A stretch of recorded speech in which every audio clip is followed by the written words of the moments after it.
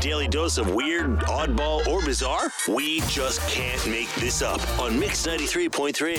So Heidi Montag from The Hills is claiming that Lady Gaga sabotaged her music career. Okay. A little over a decade ago, Heidi was working with a producer who was also songwriting partners with Lady Gaga. Gaga had written the song Fashion, and this producer actually gave it to Heidi to record as her song. But then the makers of the 2009 movie Confessions of a Shopaholic with Isla Fisher, they expressed interest in using that song for the movie. So Gaga took it back and recorded it herself. Then Gaga told this producer that she wouldn't work with him anymore if he kept working with Heidi. So he didn't. Heidi says, people are like, I love Lady Gaga and I'm sure she's great, but I have not had the best encounter with her.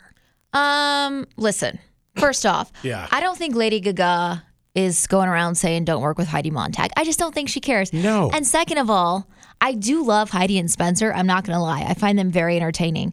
But did you see the paparazzi photos of her recently just eating a big raw steak out of a bag? No. She'll say anything to get into the press. That's what she did. That's how she got discovered. Yeah, that's what they do. She's really good at stuff like that. Yes. I don't think you can compare music to Lady Gaga. I mean, seriously. Game show host and actor Anthony Anderson walked to Best Buy in New York City, ended up buying some TVs, and at that point was like, wait a minute, how do I get home with all of these TVs? So a nice stranger who was a big fan offered to help, and then Anthony posted a video joking around in their car. That's Alex and that's Charm right there, and I'm driving their car. So if I don't make it back to the set of Law and Order, call the police. This what they look like. And this is just super adorable. I've shared it on my Instagram story if you want to see it. TikTok star Jax. She's the cute little girl that always sits at the keyboard and like makes up little songs. Well, she's doing one with her mom, talking about how her mom and her dad have been married since the early 90s, and her mom is super in love with her dad, but her big celebrity crush is John Stamos, and he's the one person that she would leave her dad for. I love your dad.